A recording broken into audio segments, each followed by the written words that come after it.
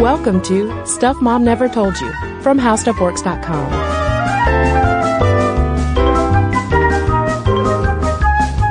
Hello and welcome to the podcast. I'm Kristen. And I'm Caroline. And today we're talking about a TV topic that a lot of you lovely listeners have asked us to investigate. Yeah, and that is the bury your gays trope, also known as the dead lesbian syndrome or dead lesbian trope. Basically, things reached a fever pitch recently with lesbian and bi characters specifically getting killed off of shows, and a lot of you guys wrote in. Yeah, and if you aren't familiar with the trope, which honestly I was not before doing research for this episode, you can already tell just by the names of Bury Your Gays and what's the lesbian one? Dead lesbian syndrome. Dead lesbian syndrome. Probably not positive depictions going on. And it's an extension, too, of conversations that you and I have had, and also when we had a trans activist and friend Raquel Willison here, just about the issue of the tragic queer character, both in literature and big screen and small screen. And today we're really focusing in on television and why people are especially concerned and calling it out today. As in, like, right this very day, the day you're listening to this. No, but these days. Okay, well, first we do want to give you a breakdown, basically, of what this trope is, what it means, what it indicates, and how it sort of exists at a cross-section of a few other tropes. But basically, bury your gays or dead lesbian syndrome tropes involve gay characters getting killed off. Not surprisingly. That's pretty self-evident. It's another way of not allowing them happy endings. It's obviously the most extreme version of not allowing them happy endings. And it, like Kristen said, it goes along with that tragic gay or tragic queer character trope of, like, you've got to be punished for your subversive activity or going against the norm. And as TVtropes.com explained it, and it's a great resource, this exists at the intersection of the sex is evil trope and the all gays are promiscuous trope. So sex is evil. You might also see that, of course, in, like, horror movies when the virgin has sex and she's, like, instantly killed. Horror movies are a trope. Cornucopia. Oh, a cornucopia of tropes. Delicious. I take that to Thanksgiving with me. But it doesn't have to happen to LGBT characters in relationships. They don't have to actually be having sex or be dating for them to be killed off. In case you're wondering, you also might have the trope of the psycho lesbian or the depraved homosexuals tropes. Basically, the gay character or, the LGBT character in question might simply be getting punished, especially if he or she tried to pervert another character on the show. So if you had a lesbian character confessing her feelings to a presumably straight lady character, that character is probably going to get killed off. Yeah, because if you look at film history, gay characters have typically been evil because of their deviant sexuality. And that also ties into the trope of all gays are promiscuous. They're evil by virtue of their sexual proclivities and insatiable sexual appetite. This is also something that we talked about a lot in our Bisexual Erasure podcast. And if they aren't evil, then they must die, and usually die in a magic pixie dream girl kind of way in order to further a straight person's narrative. Or they might even serve the role that you see often with, like, the magical black person who's so wise. Hashtag Legend of Bagger Vance. I don't know why I needed to hashtag that. That's just the title of a movie where hashtag Morgan Freeman. Yes. Where the gay character doesn't really have any storyline to themselves, but they're just there to share their gay wisdom and then disappear. Gay wisdom. In order to, though, only develop straight people. Was that the plot of Queer Eye for the Straight Guy? Gay wisdom, I think so. Yeah, I love that you brought up the Manic Pixie Dream Girl, because while the Manic Pixie Dream Girl is punished for her cuteness and quirkiness by having to date the drag of a main character, Hashtag Zach Braff. Can we just hashtag all of the names that we mentioned? Hashtag Zach Braff. Listeners are saying, hashtag no, please don't. Well, the magical gay character just gets killed off. It ties into these other tropes. One is too good for this sinful earth, or the heroic sacrifice trope, with the justification that, you know, these people are just, they're too good. And you saw that trope start to evolve as our attitudes toward LGBT people IRL in real life started to improve. So like, oh, well, all right, we don't want to necessarily like punish someone for being gay because it's not so deviant anymore. We're more accepting now. So let's just kill them off because they're too good. They're too pure and amazing. They're still not being humanized as characters. But caveat here, a queer character dying on screen does not necessarily always meet the qualification of this bury your gays trope. Because if you're working with an anyone can die trope situation, a la Game of Thrones, it's probably not there to teach anyone anything or indicate prejudice of some sort. It's just George R.R. Martin being like, I love killing people! I love Fred! Red Wedding! Exactly. And especially when you have so many characters on Game of Thrones who do have sort of fluid sexuality. Yeah. It's like, oh, well, good. So they're just being killed off because Martin in the way that any other human character would be killed off. It's equal killing, you know? And that's what we're really about here. Equal killing. Equal character murder. Before we go any further in this podcast episode, though, we must issue a spoiler alert. I mean, that goes without saying, like, murdering characters is like the whole topic of this. Spoiler. So the first spoiler alert applies to show The 100 because an incident in this show is really what sparked a lot of conversation and backlash against bury your gays and has now reached the industry, Hollywood, that's now grappling with, well, how should we do this? Because the fan outrage was so loud and so strong when a beloved character, very tough woman, Lexa, was killed. And it seemed like she was senselessly killed. Yeah, and that was the tipping point. But she was not the first such character to die. So in February and March of 2016, like a whole mess of women were killed off. You had Rose killed. She was on Jane the Virgin. That was in February. She was killed off. Then Lexa on The 100. Then Kira on The Magicians. And then Denise on The Walking Dead, who I think got an arrow through the eye as she was talking. Yeah. Yeah. A lot of these bury your gays deaths end with just stray bullets. They like catch other people's bullets or throw themselves in front of someone else, sort of sacrificial lamb style. But in the case of Alexa, you know, the bullet, I believe, that killed her, wasn't meant for her. Right. And people were especially outraged because not only is she a queer character, but in the story arc, she had just reached this pivotal moment with a romantic plot line. And I think that they had finally had sex for the first time and then boom, death.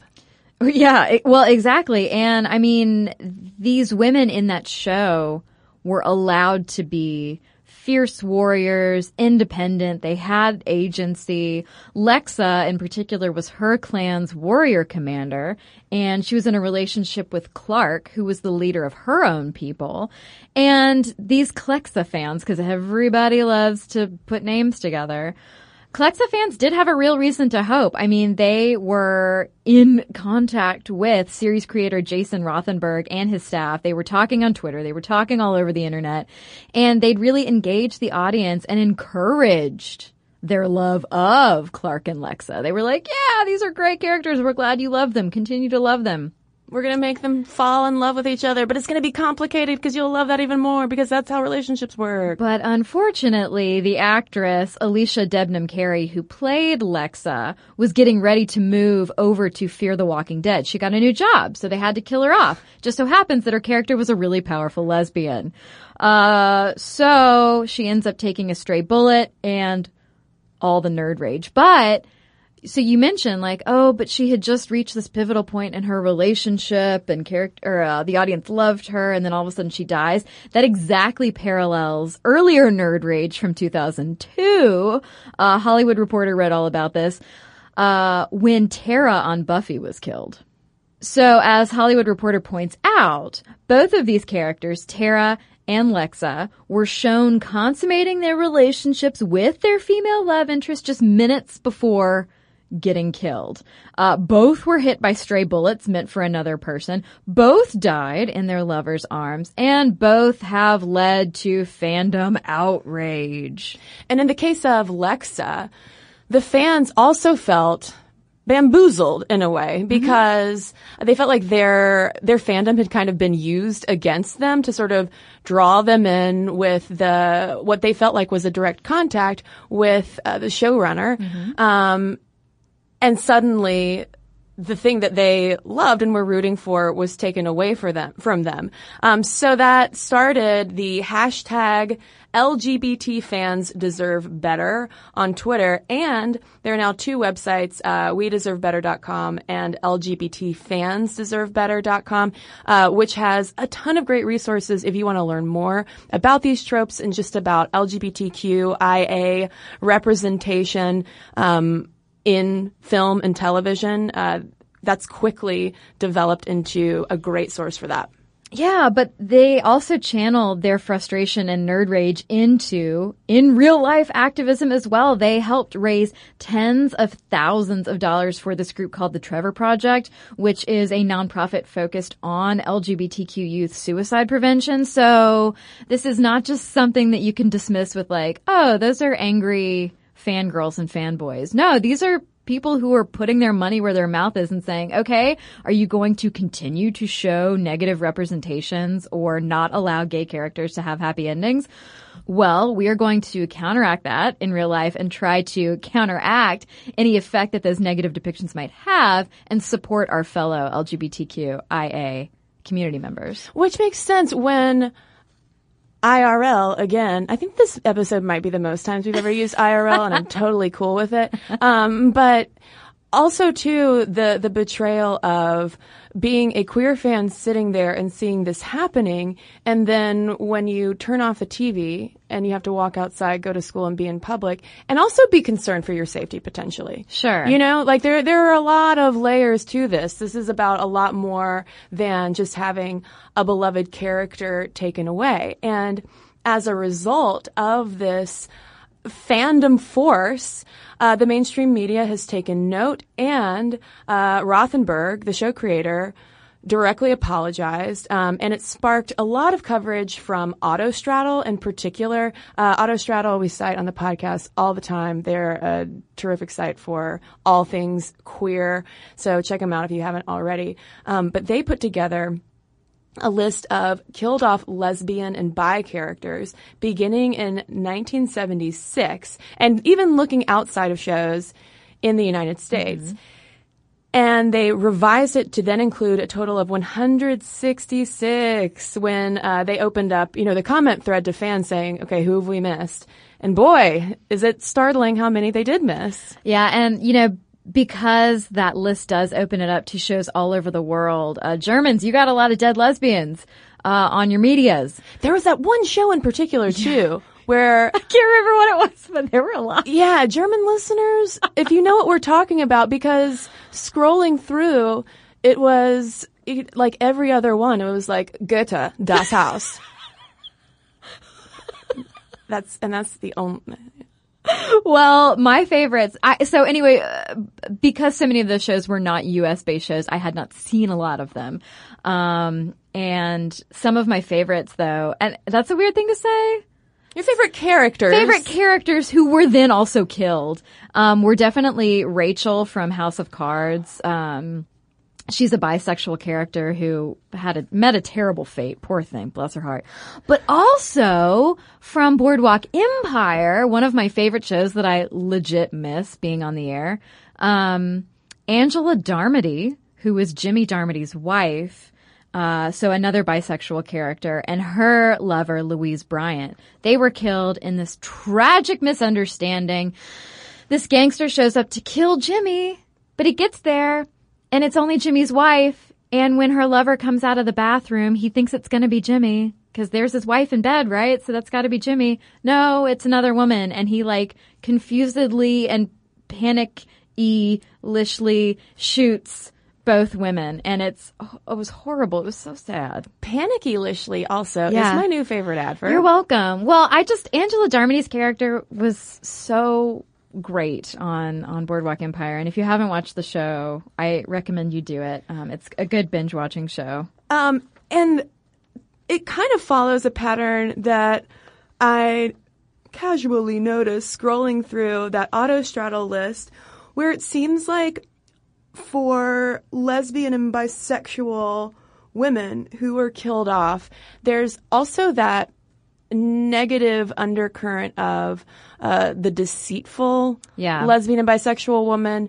Usually she's perhaps cheating on her husband with a woman, and he is then enraged and kills her. There's a lot of murder by jealous lovers going on as well. Now, the thing is, though, all of these character deaths go back way farther back in time than Lexa getting killed on the 100. And both the character killings and the audience reactions are tied into a lot of views about the acceptance, honestly, of LGBT people in real life, in reality. And so we are going to dive into some of that historical representation of LGBT folks on screen when we come right back from a quick break.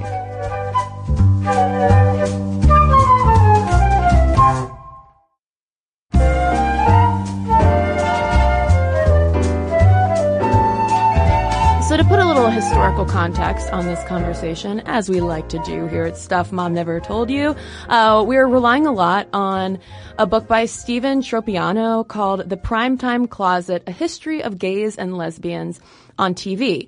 And as it's probably not surprising, as the LGBTQIA community has gotten louder and more visible off screen, they've become more fed up with that lackluster and often discriminatory media representation, which today is mirroring what happened back in the 60s and 70s, which is when we see the first lesbians, in particular, start dying on television. Yeah, and so if we go back to the 1960s, basically through the mid-60s, the discussion and representation of gay people on TV was generally limited to talk shows. I thought that was interesting. I had never thought about that really, and that is because, the same way that today on 60 Minutes or Barbara Walters or something like that, they might take a social issue that a lot of people are scared of, like heroin abuse or opiate overdoses, and go dive deep into it for an hour to address people's fears. The same freaking thing was happening with LGBT people back in the day. So, in response to viewers' presumed concern over gay people, these talk shows were investigating homosexuality along the same lines as alcoholism or drug abuse, because, like Kristen was saying, as the LGBT community is getting bigger, more vocal, more visible, so is the concern and the homophobia around them. Well, at this time, it was mostly focused toward gay men because at the time, people were like, what? Lesbians? That's just, you have some weird problem where maybe your husband isn't satisfying you, but gay men, we're watching you. You're dangerous. That's deviant. And I would also, quick side note, when you said talk shows, the first thing I thought of was Jerry Springer style talk shows. But the Jerry Springer show is not on in the 60s and 70s, but I would imagine that You would also see them on daytime talk shows, but more in the freak show style of, look at these, she didn't know her husband was gay kind of thing. Just like, again, being treated as characters rather than people. And in 1967, old Mike Wallace and CBS News produced a special report on gay people, literally called CBS News, The Homosexuals. I mean, it would be funny if it weren't so awful, right? I mean, very much a product of its time. Yeah. But Mike Wallace interviews all these gay men and describes them as, quote, the most despised minority group in the United States, which, okay, he might not be off the mark there. But then he starts talking to psychoanalysts, and this is really where the thing just goes right off the side of the cliff. Yeah, because one of those psychoanalysts that he talked to emphasized being gay as a mental illness which has reached epidemiological proportions. He also indicated that it's a learned behavior tied with an unnaturally strong tie with the mother, which disrupts normal gender identity, triggers separation anxiety, and prevents him from forming heterosexual relationships in adulthood. Oh, good. So we're not quite past Freud yet. We're still very, very afraid of what it means to be gay.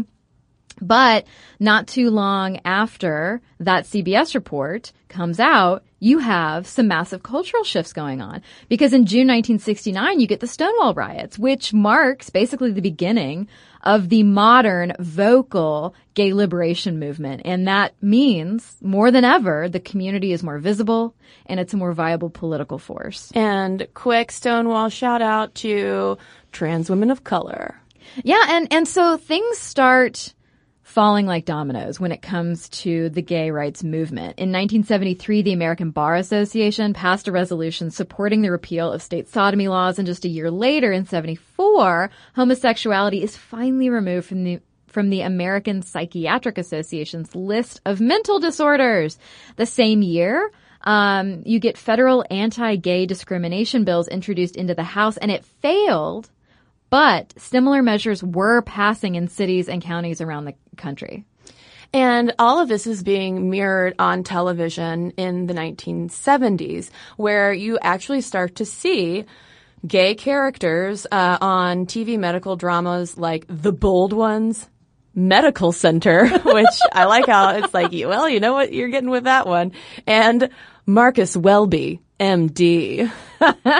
Yeah, and I mean, just like we've seen in these trends we've been talking about in response to the growing gay rights movement, LGBT characters are starting to get treated with a more liberal attitude. That's great, right? Yay! A more liberal attitude, but we're still scared of them. Right. That fear and condemnation that sort of pervaded all of the earlier talk shows and CBS specials was just replaced with pity and tolerance, not acceptance and treating them like human people.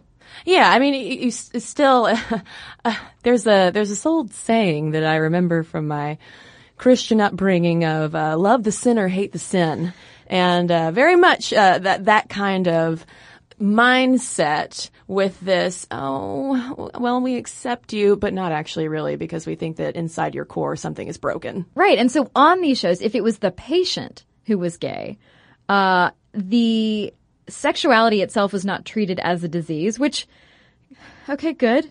But that so-called or so deemed sexual confusion or homosexual panic was often part of the plot's medical mystery and linked with some other condition like diabetes, heart disease, or ulcers. You know how these medical shows, even today, always have to have some like underlying drama driving the plot.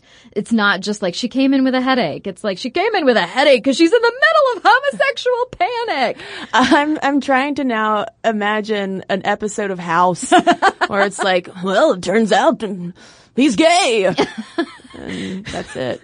So, in other words, basically with these plot lines, you had to resolve the questionable sexual orientation before you could uncover and treat that underlying medical condition. And of course, being gay was usually linked with a parent and or just choosing the lifestyle. So, for instance, this one example that author Stephen Tropiano gives is you have this man in this one episode on a medical show who he's diabetic, he's gaining a lot of weight, he's miserable, and so is his wife. His miserable wife is complaining about how basically she doesn't get laid anymore and she wants to divorce him.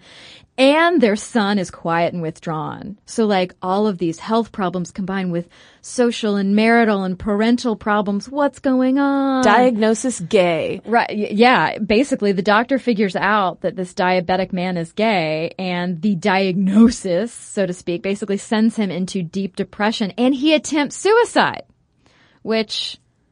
Hello, we already have like a super high rate of LGBT people in this country being more likely to attempt suicide. So the character attempts suicide, goes to a shrink.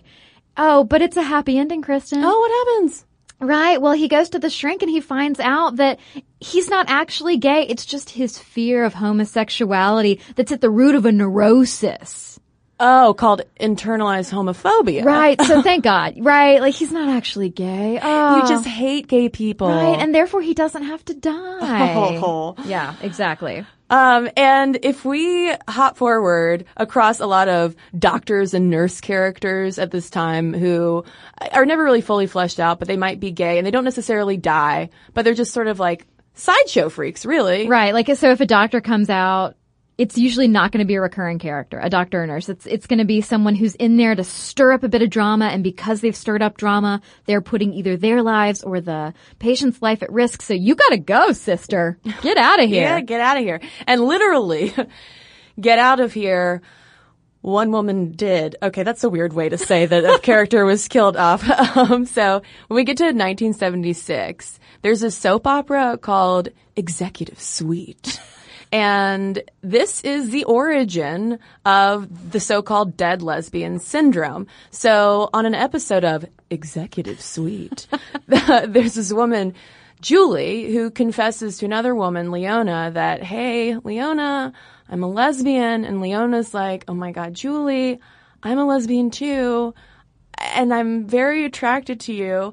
But they're both like, but diagnosis gay. This can't be right. And so Julie gets so upset and she rushes after Leona, who's just like, trying to, I guess, trying to run away from her lesbianism.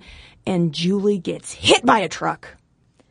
And then, get this, Julie's husband, because of course, here we go with like the deceitful sexuality thing. Julie's husband then blames Leona. And Leona has a nervous breakdown. So we only have one dead lesbian here. The other one is safely tucked away in some kind of mental institution. Yeah. So good. We're all safe, right? The lesbians, we're putting them away.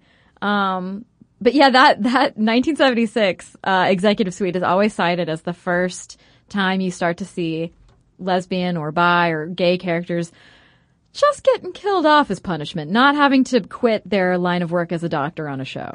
And even though old Twitter and Snapchats didn't exist, there was protest. So as gay advocacy groups and activists and allies started noticing this pattern on television, especially on primetime TV, they began to stand up against it, especially because primetime television was critically symbolic in their struggle to gain acceptance in wider society, because it's like, if you can be portrayed as an actual human person who's not broken, you simply, like everyone else, possess a sexual orientation of some sort, then that is a sign of a cultural shift in a positive direction.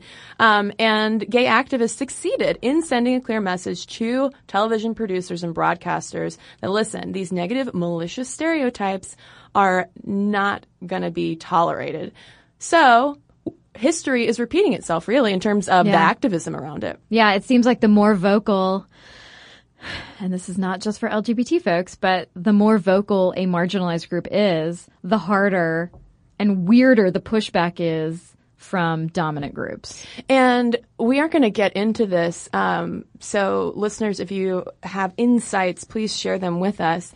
But I'm now curious, since this was going on in the 70s and gay advocacy groups were making headway, what impact then the AIDS crisis had on all of this. If it stalled it, if it pushed it back. Well, I think that would play into, and please, I do want to hear from listeners, but I think that would play into the pity the gay person, don't fear the gay person or condemn the gay person as much, at least as it played out on TV or in miniseries or things like that. But here's the thing, Caroline. Straight characters are killed off all of the time. It's true. What's wrong with that? We're going to talk about that when we get right back from a quick break.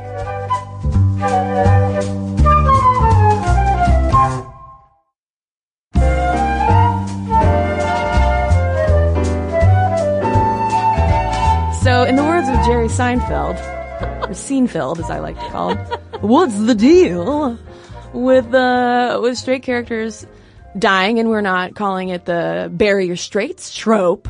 I'm playing like an Ann Coulter-ish devil's advocate right now, and I really don't like it. Ugh.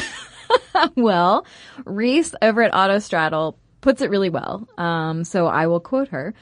Reese says, "We comprise such a teeny tiny fraction of characters on television to begin with that killing us off so haphazardly feels especially cruel." And this is something that Dorothy Snarker, love your last name, echoes over at Hollywood Reporter. She says, "It's not that lesbian and bisexual characters shouldn't ever die on screen. Far from it. But currently our tragic endings are shown at an inordinately higher rate than our happy ones." Yeah, I mean, painting, and this was something too that this made me think a lot of Raquel Willis in our conversation with her about trans characters on television in particular, and just her desire, and that we share with her, to see portrayals of trans people who aren't tragic, who can fall in love, who can like live a life like everyone else, you know, and just be characters, rather than having to be the tragic other. And you also have to keep in mind statistically just the disproportionate rate of these kinds of characters being killed off if you compare to population-wise, not only of their representation on screen, but also more broadly. Yeah, I mean, LGBT characters are super underrepresented on TV, but their deaths are overrepresented. And so basically, if one straight character is killed, there's still going to be a whole mess of other straight characters left. Just a whole mess of them. A whole mess of them. The show's lousy with them. But if a gay character's killed, it's not like there's going to be so many other LGBT characters in the wings to, I don't want to say cushion the blow, but like it's a harder hit, basically, character-wise. If like you're one gay character or you're like two gay characters are killed off. And chances are that's not even going to be a lead character, so you don't even have a fully fleshed out like person there. Yeah, they might just be propping up the storyline. Yeah. And Vox tallied up all of the deaths, all of the TV deaths from 76 to 2016, and they were focusing on American television because they noticed, especially with, and they really do tie it to, spoiler, Ned Stark's death on Game of Thrones, starting this trend of a lot of death on television. Yeah. So for an idea of just how deathly TV has become, so Vox crunched the numbers and found that 242 characters, of all characters on TV, died between the fall 2015 and spring 2016 television seasons, and that about 10% of those were LGBTQ women. Interesting. Yeah, I mean, we do love statistics here, so I have some more for you. Autostraddle also crunched some numbers and posted this fabulous infographic that looked at LGBTQ characters' deaths between 1976 and 2016. They said that there were more than 1,500 shows with straight characters and just 193 featuring lesbian or bi characters, which is about 11%. Of those 193 shows, 68 had dead lesbians, and about half of those were shows where anyone can die, like a Game of Thrones. And again, of the 193 lesbian featuring shows, just 16% had happy endings for lesbian and bi characters. And the thing that is emphasized over and over again is that, A, this is not great. Why are we overrepresenting gay characters' deaths? Well, we just talked a lot about it. But also this negative representation is reinforcing a lot of cultural BS that is happening right now. Because we all want to see ourselves represented positively in media, right? And when LGBTQ kids, or adults for that matter, only see themselves as tools facing imminent demise, as Snarker writes, death, sadness, and despair can seem like a self-fulfilling prophecy. Yeah, and that's if you even see a gay character on television. GLAAD studies this every year and keeps tallies. And in 2015, out of 881 regular roles on broadcast TV, only 4%, or 35 of them, belonged to LGBTQ characters. So first of all, you're not even seeing them, but then when you are, you're seeing them meet tragedy. And in the context of our off-screen wave of anti-LGBTQ sentiment and legislation, like the whole bathroom bill issue that has now made its way up to the Supreme Court, and the fact that you can still be fired for your sexual orientation in most states. And also on top of that, issues like the super high unemployment rate among trans individuals, the homelessness rate among LGBTQ youth, bullying, and links to attempted suicide and drug abuse. Like, it's not offering very much hope. Yeah. You know, that's not exactly, we watch TV a lot of times as an escape. Right. But that's not an escape. Yeah. It's just a reinforcement. And, I mean, tropes are tropes for a reason, right? They exist as tropes because they happen so often, and they are props for storylines that are used so often that you can spot them. And they are coded in a certain way so you know what is happening and why something is happening. And to me, like, we can move away from it because otherwise it's clearly just becoming lazy storytelling at some point. Now, it's already become lazy storytelling. And so that's why it's so interesting to study storylines that take this dead lesbian syndrome trope or this bury your gays trope and put a different bend in the storyline so that it is tragic when a character dies, when a queer character dies, when a character of color dies, but that it doesn't have to be meaninglessly tragic. And an example of that, and major spoiler alert to Orange is the New Black fans who are not caught up on the show, skip ahead or just listen to another episode because this is a big one. So in the latest season finale, Poussey is tragically and senselessly killed during a peaceful protest at the prison where the show takes place. Yeah, and as you can imagine, people freaked out. I know, she was one of my faves. She was probably my favorite. She was a great character. Her relationship with Tasty. Yeah. Oh, she's a great character on TV, but also a great depiction of just a kind, like, if you were in real life, I would want to be friends with you. And you can imagine that people freaked out, not just because she was such a beloved character, but here she is, a queer character of color. And Catherine Van Arendonk, another great name, over at Vulture in June 2016, really kind of investigated Poussey's death from the perspective of all of the anger that fans were feeling, especially through the lens of the bury your gays trope. Like, why do we have to kill off yet another queer female character?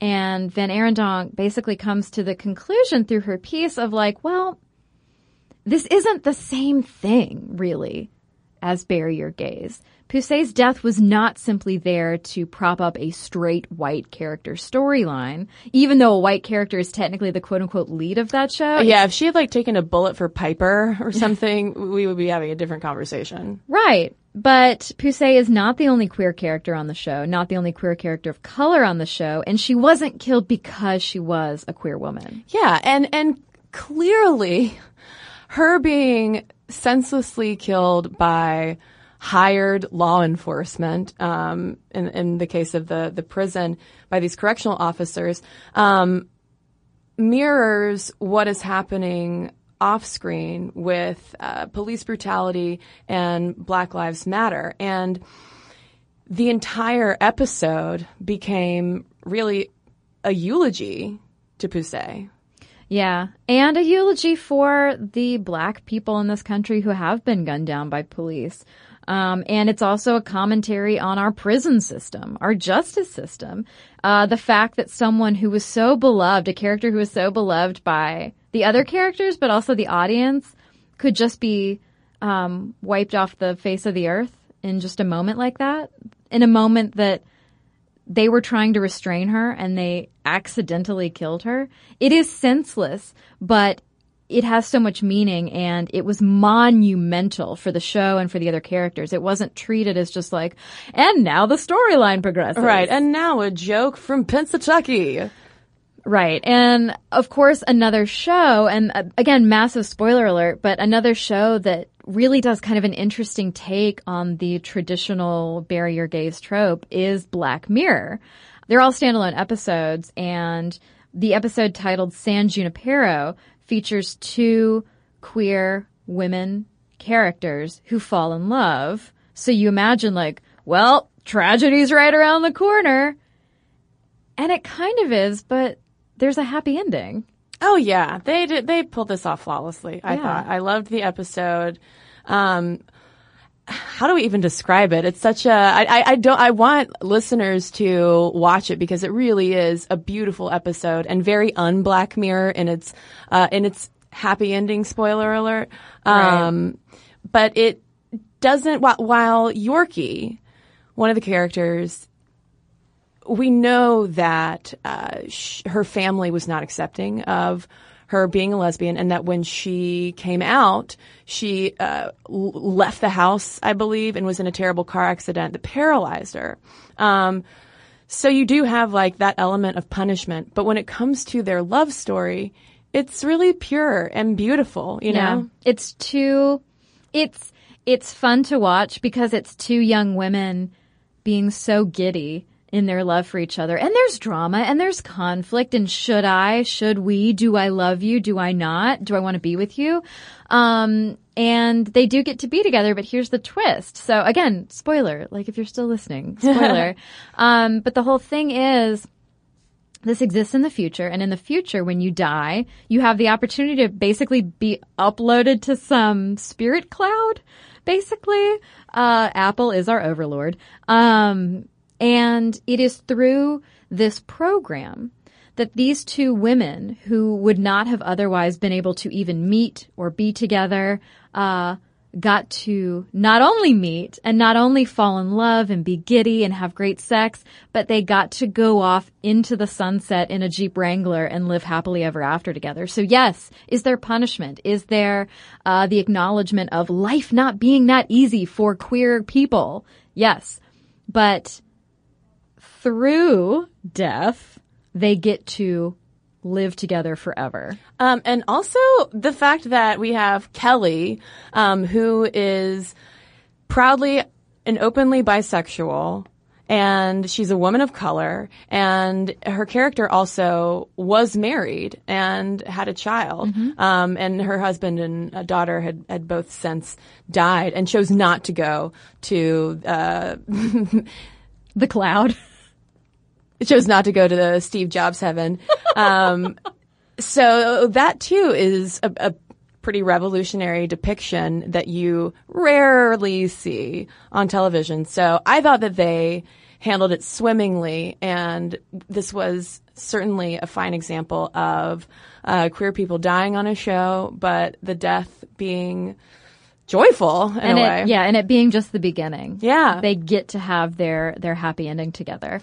And there's been this thing called the Lexa Pledge that some creators developed in the wake of fan protests over Lex's death in the 100, that has sparked more conversations about showrunner responsibility for how they depict gay characters, because there is that line between not wanting to stifle the creative process, but also understanding that as a creator, you have a responsibility to your audience. And if you care about the impact of your media that you're making on the world at large, then it's something that you absolutely need to consider.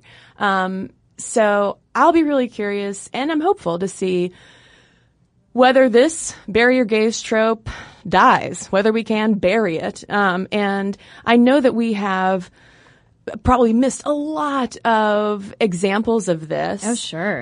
So listeners, please fill us in. Let us know what you think about it, and if there are any similarly troubling tropes that you also think need to die. momstuff@howstuffworks.com is our email address. You can also tweet us at momstuffpodcast or message us on Facebook. And we've got a couple of messages to share with you right now. Well, I have a letter here from Rua. I hope I'm pronouncing your name correctly, Rua. In response to our Madam Presidents episode, she wrote in specifically about Ireland. So she says, first off, I'm proud that we've had 2 women presidents in our country. However, the president has no real power and is mainly a figurehead who represents the country. The leader of the country is the Taoiseach, and we have never had a woman as Taoiseach. Having said this, Mary Robinson was not only the first woman president, she was the first president to take the job seriously. Before her, the job was basically a retirement position, but she really advocated for a more modern Ireland and pushed for women's rights, travelers' rights, better immigration policy. She annoyed people in power by not doing what she was told. For example, visiting the Dalai Lama, despite everyone saying it was a bad idea and would annoy China. Anyway, Mary Robinson is a generally badass lady. And talk about a change. When Mary McAleese was elected after her, there was only 1 male candidate out of 4. As for the odds of having 2 Marys in a row as president of Ireland, those odds are pretty high, I'd say, as we have a lot of Marys here.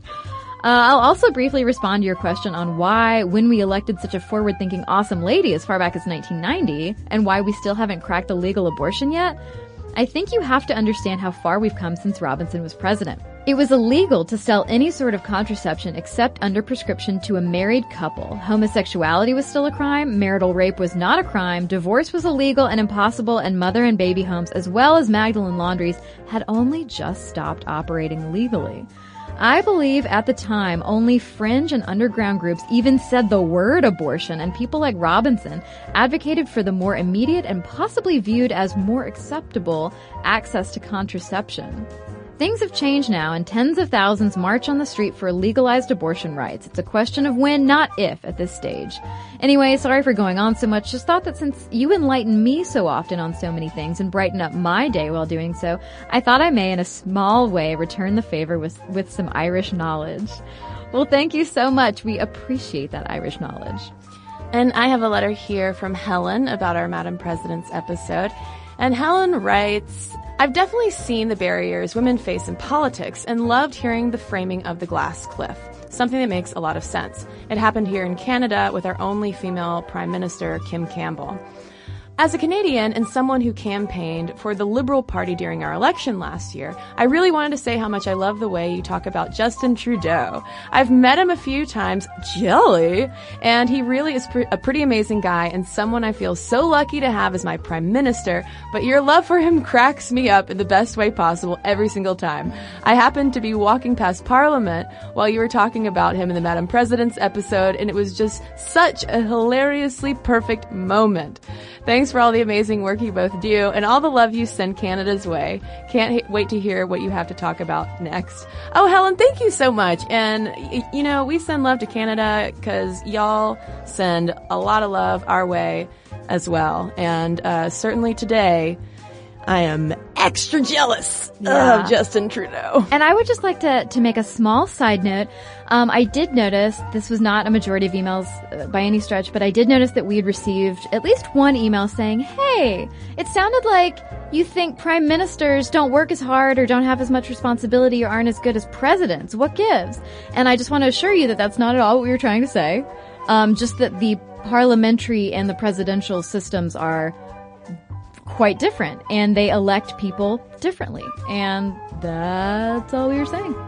And now, friends, you can send us your thoughts as well. momstuff@howstuffworks.com is where you can send them. And for links to all of our social media, as well as all of our blogs, videos, and podcasts with our sources, so you can learn even more about television tropes, head on over to stuffmomnevertoldyou.com. For more on this and thousands of other topics, visit howstuffworks.com.